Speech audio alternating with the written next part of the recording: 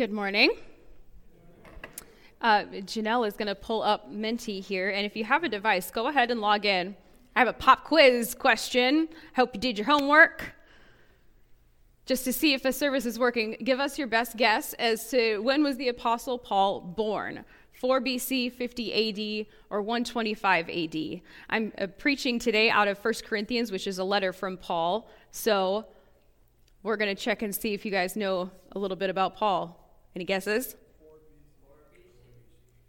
So far, we're sounding pretty right. And it's all right if we don't have a lot of interaction today. I see we have a thin crowd. But if you have a device and you're able, get logged in and, hey, we got one.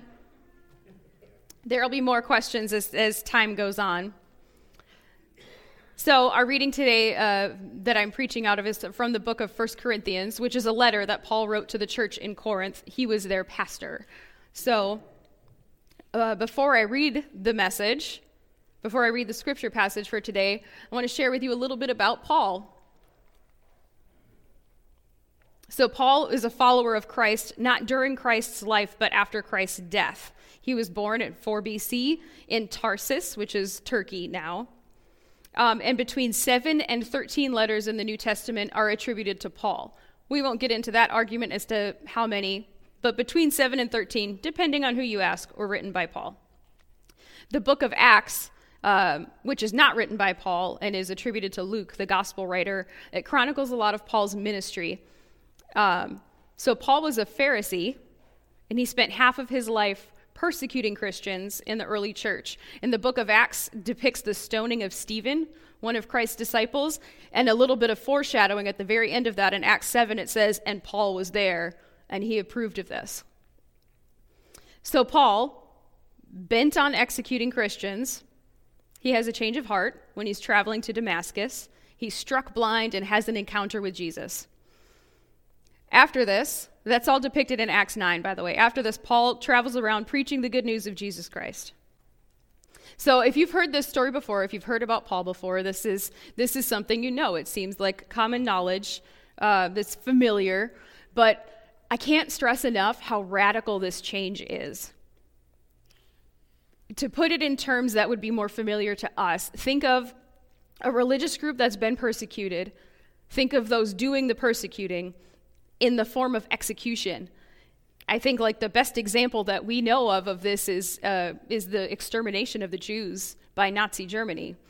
Imagine a Nazi known for executing Jews, having an encounter with God, and having a change of heart, and then preaching about God. It says in Acts 9 that Jesus' disciples were actually really skeptical of Paul when he first tried to join them. They were afraid of him. I don't blame them. I would be too. But Paul then spends the next 20 years preaching around Southern Europe and Asia Minor, and he plants a bunch of churches, including the Church of Corinth. Here's the map so you see Corinth there in the center. Paul is from Tarsus, which is on the far right. And then at the bottom there, you see where Nazareth is. So this chronicles a little bit of Paul's travels as he preaches around to Thessalonica, to Philippi, Ephesus, Colossae, and Corinth. So the church that received this letter that I'm going to read to you today is Corinth. So Paul goes there to plant a church knowing that this city was notorious for its immorality. It was the most wealthy city in Greece at the time, and the people that lived there valued social status and wealth, and the city was teeming with prostitutes. This is the Las Vegas of the first century, and Paul goes there to plant a church. And Paul's ministry with the Corinthians deals with these issues of sexual immorality and dignity of the body and wealth. Paul stays with them for a year and a half, and then he departs. After he departs, they write him a letter going, hey, we still have questions. We're not ready for you to be gone yet. Paul responds by writing them a letter. And this is the beginning of Paul's letter to them. Paul, called to be an apostle of Christ Jesus by the will of God, and our brother Sosthenes, to the church of God that is in Corinth, to those who are sanctified in Christ Jesus, called to be saints, together with all those who in every place call on the name of our Lord Jesus Christ, both their Lord and ours. Grace to you and peace from God our Father and the Lord Jesus Christ. I give thanks to my God always for you because of the grace of God that has been given you in Christ Jesus. For in every way you have been enriched in him, in speech and knowledge of every kind, just as the testimony of Christ has been strengthened among you, so that you are not lacking in any spiritual gift as you wait for the revealing of our Lord Jesus Christ. He will also strengthen you to the end, so that you may be blameless on the day of our Lord Jesus Christ. God is faithful. By him you were called into the fellowship of his Son, Jesus Christ our Lord. So this is just the introduction of Paul's letter. It seems like it's not significant and that we haven't gotten into the meat and potatoes yet, but there's actually a lot to unpack here. At the very beginning of the letter, Paul states who he is, who's writing the letter, and then how he writes with authority, because he was called to be an apostle by the will of God. He's showing them his credentials here by stating this authority. Also of note, we don't know who Sosthenes is. There's several theories. He's not mentioned anywhere else in the Bible, but Paul calls him a brother, so it's assumed that the church in Corinth knows who Sosthenes is. Also of note, writing a letter in the first century was very different from how it is for us today. If I'm writing an email to you, I can backspace or reword a paragraph. I can edit it as needed so that I don't sound like a jerk, or so that I don't end every sentence with an exclamation point. But Paul doesn't really have a chance to do that. All of this is handwritten. He can't erase. Actually, someone's writing it down for him as he dictates to them. So everything written is painstakingly done and takes a significant amount of time to arrive at its destination. And you can see this even later on in chapter 1. Paul has to correct himself when he says, good thing I only baptized this guy and this guy. And then later on he goes, oh wait, I baptized this other guy's family too, but I'm pretty sure that's it. He couldn't go back and edit it. He just has to kind of edit as he goes. So the letters are a little bit messy because of that. And also, if you notice, there's like 4 verses here, and he says Jesus Christ in every single sentence. He couldn't go back and edit it. So let's get into what he's actually saying here. He starts with his introduction. He explains who he is, why he has the authority to be instructing them. And then he states who he's writing to the church of God that is in Corinth. This is the group of people that decided to follow Jesus Christ in the sin city of the first century. Paul builds them up further by saying that they're called to be saints and that they're part of a greater community of followers in these churches that have been planted all across Europe and Asia Minor. And then Paul greets them. Grace to you and peace from God the Father and our Lord Jesus Christ. And then Paul moves into his compliment sandwich. Have you heard of these? Let's say I need to say something critical, and I've had to do this as a boss and as a parent and as a friend. I'll say something nice, and then I'll tell you what you need to work on, and then I'll end it with something positive. So for example, my son Noah's not here, so I'm going to pick on him. Sorry, not sorry. If I'm telling Noah, who plays the drums here a lot, that he's playing the drums too loud, I might say it like this. Noah, you're so good at the drums. You're getting better and better every week. But right now they're just a little bit too loud. Maybe we can jam together later. How does that sound? So I start with a compliment. I tell him he's great at it. Then I ask him to quiet down. And then I offer to jam with him later and end with something positive. Paul does this same thing in all of his letters. So the rest of today's passage, verses 1 through 9, this is the first layer of Paul's compliment sandwich. He gives them 9 verses of wonderful things and then follows with 15 chapters of what they need to work on. And then he ends with more positive things for them. He's being a good pastor by doing this. He's not just starting with fire and brimstone or, come on, guys, you know this. He starts with a pastoral letter. Paul also has a thing for run-on sentences, although it may be our Bible translators that have a thing for run-on sentences. Verses 4 through 7 are one sentence, and it says Jesus Christ many times. I give thanks to my God always for you because of the grace of God that has been given you in Christ Jesus, for in every way you have been enriched in him in speech and knowledge of every kind, just as the testimony of Christ has been strengthened among you, so that you are not lacking in any spiritual gift as you wait for the revealing of our Lord Jesus Christ. He's lavishing them with compliments here. He's saying that he's seen their growth in speech and knowledge. He's saying that the testimony of Christ has been strengthened because of this community of believers, this transformation that they've undergone. And then he says, you are not lacking in any spiritual gift. You are not lacking. You're enough. We are enough. We here at Homestead Church are enough and have enough. We have everything that we need right here in our community of believers. Just like here at Homestead, we have every spiritual gift we could possibly have. We are also not lacking. And as much as we say, if only we had more money or more staff or building, we do need to recognize that right now, as a community of believers, we are not lacking. We have everything that we need right here. Because if we can't worship God and love like God and serve like Jesus in a warehouse, having a building won't make that happen. If we can't reach the people of Rochester and share the good news right now, no amount of money can make it happen. So take a minute and think about what God has gifted you with. Are you good with kids? Are you good with numbers? Are you good with planning? Hospitality? If you want to participate, type an answer, or you can shout it out, because you guys were formed by God and gifted by God to do good work in the name of Jesus Christ. So all of you should know at least one thing that you're gifted with, that you're good at, and you've probably been taught not to brag, but please brag. Patience. Ooh, I'm so glad someone got that. I did not. Yeah, hospitality.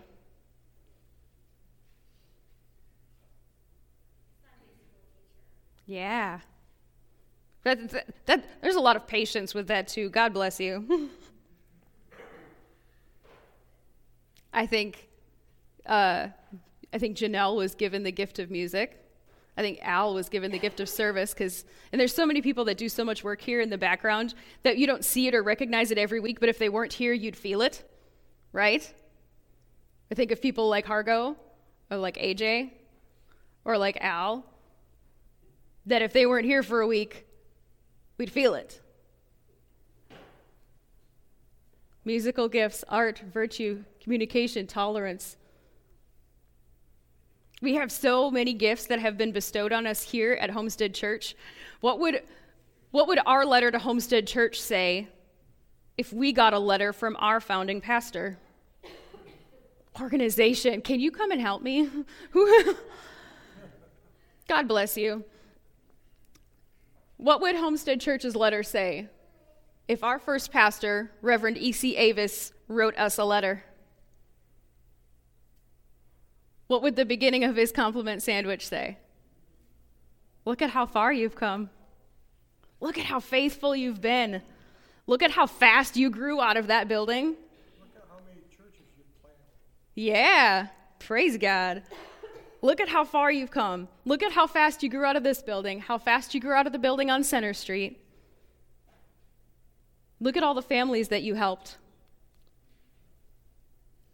With your food drive, with your donations to Emma Norton, with your blessing tree, ringing bells for the Salvation Army, trips to feed my starving children, raising enough money to pie our youth leaders and pastor in the face. That's my favorite picture. Serving meals at the Dorothy Day House, funds sent to Seluz Ministries in Guatemala. Churches are forced to measure their successes by annual income or average attendance, but one thing we can't overlook is the direct impact we've had in our community and our world by our good work done here. You did this. You do good work with your hands and feet, your prayers, and the gifts that God has given you. Spiritual gifts, financial gifts, patience, organization. Please help me.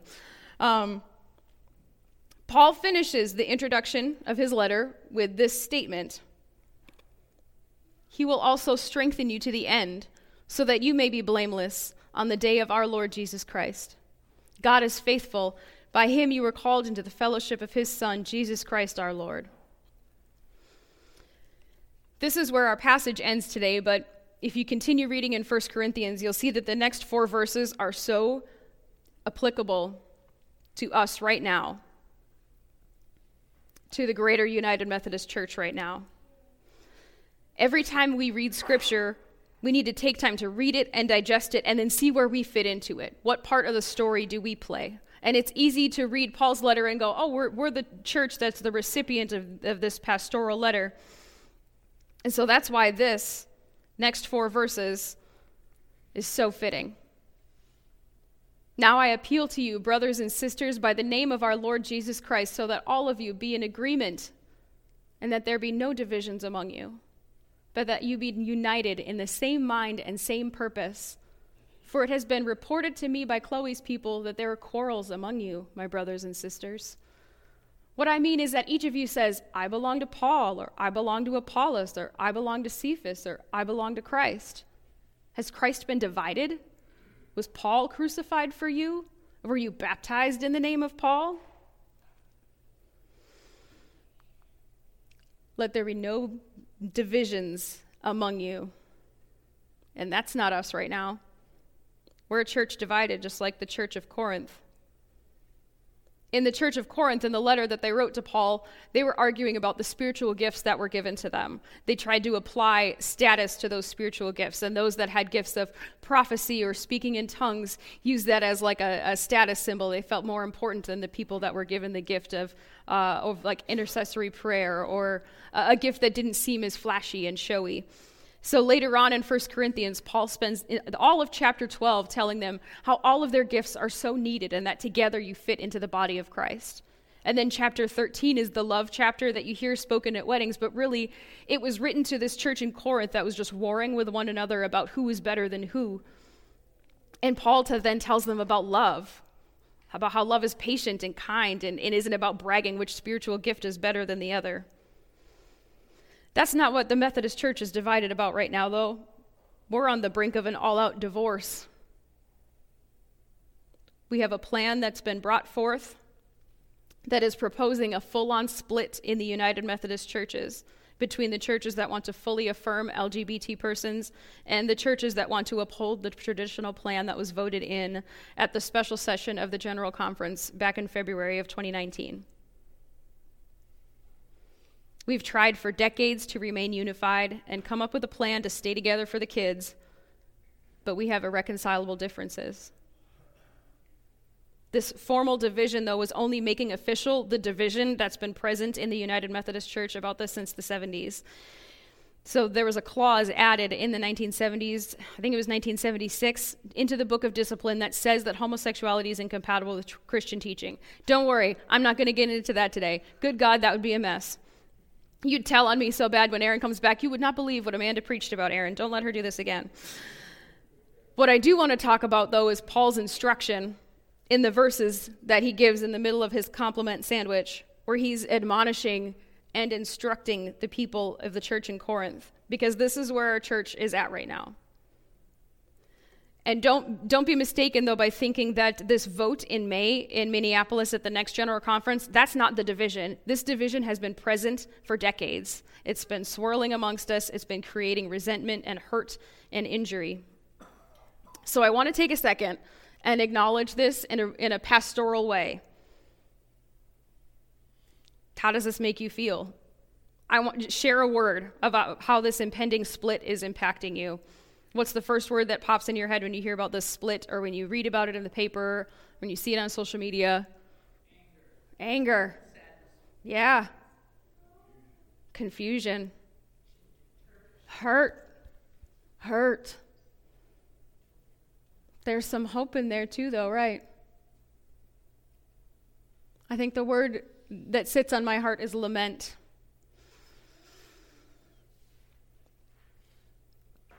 So, John Wesley, the founder of Methodism, gave us 3 instructions.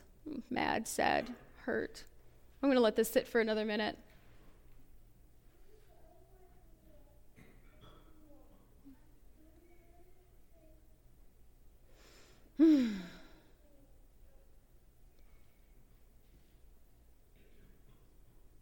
So, John Wesley gives us these 3 simple rules. Do no harm, do good, stay in love with God. In the current state of the United Methodist Church, we've been at war with each other since the 1970s. The General Conference in February was just a really embarrassing display of unchristlike behavior. Harm was done. Harm has been done for quite some time. So what do? Do we follow Paul's instruction? He says to get along and to stay together. Do we follow Wesleyan instruction to do no harm? As the body of Christ, we've been splintered and cracked into a million different pieces in the last 2,000 years, right? With Martin Luther and the Reformation, then we shattered further into Wesleyan, Calvinist, Lutheran, Episcopal, Methodist, Evangelical, Seventh-day Adventist, Baptist, Mennonite. There's like hundreds, maybe even thousands of denominations of Christianity. So we're already so divided. Wesley also has this thing called the Wesleyan Quadrilateral. Can you tell I'm a seminary student? My instructors would be so proud. I could preach a whole sermon on this thing, but I won't. I'm going to give you like the Cliff's Notes version of how this relates to the passage and to what's going on in the UMC today. So we have scripture, tradition, reason, and experience. These are the 4 things, the Wesleyan Quadrilateral. So scripture tells us, Paul's letter says not to divide. He says you all need to get along. Tradition tells us that our Wesleyan instruction says to do no harm. Our experience shows us that we're already divided and harm is being done. So reason tells us that we can't continue as we have been. We're at an impasse. Something has to change. I don't have a quick fix or a quick answer, but I want this to be on our hearts. I want to be actively praying for this as we are moving towards the General Conference in May. That's in this May. It's just a couple months away in Minneapolis. There's some big decisions that are going to be made, and hearts are going to be broken either way. And this proposed plan, by the way, is one of dozens. So there's going to be a lot of debate and arguing and hurt and harm that is going to be done at this meeting, and I dread it. But at the same time, we have to trudge forward. This is what I want to stick with you. When we're focusing all of this energy back into ourselves about how our church is going to move forward and function, trying to be right and trying to tell other people that they're wrong, we're not doing the work that God has called us to do. We're not going to the ends of the earth. We're not making disciples of all nations. We're not sharing the good news when we're focused on winning an argument. Our first scripture passage today was from Isaiah 49. And the book of Isaiah has several passages about the servant or the suffering servant. And as followers of Christ, we can look at those passages and see that Isaiah was talking about the Savior, the Messiah who was to come. And he says, "You are my servant in whom I will be glorified." I believe that God did not send Jesus Christ to us so that we could spend our time arguing about how we should be a church. I don't think Jesus Christ peacefully received one of the most painful, atrocious forms of execution so we could sit here and prove that we're right. Jesus came to save and to heal and to love and to forgive and to give abundant life. So how can we as a church live into this call? How can we, as a body of Christ, love like Christ and then turn on our brothers and sisters and then argue and fight? This is kind of what Paul is telling his congregation in Corinth. Our mission needs to be bigger than our need to be right. Our commission to spread the good news, make disciples, baptizing in the name of Father, Son, and Holy Spirit, that needs to take precedent over everything else.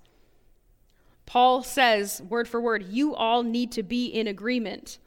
Paul knows this isn't going to magically solve every argument. What Paul is telling them is how they should prioritize it.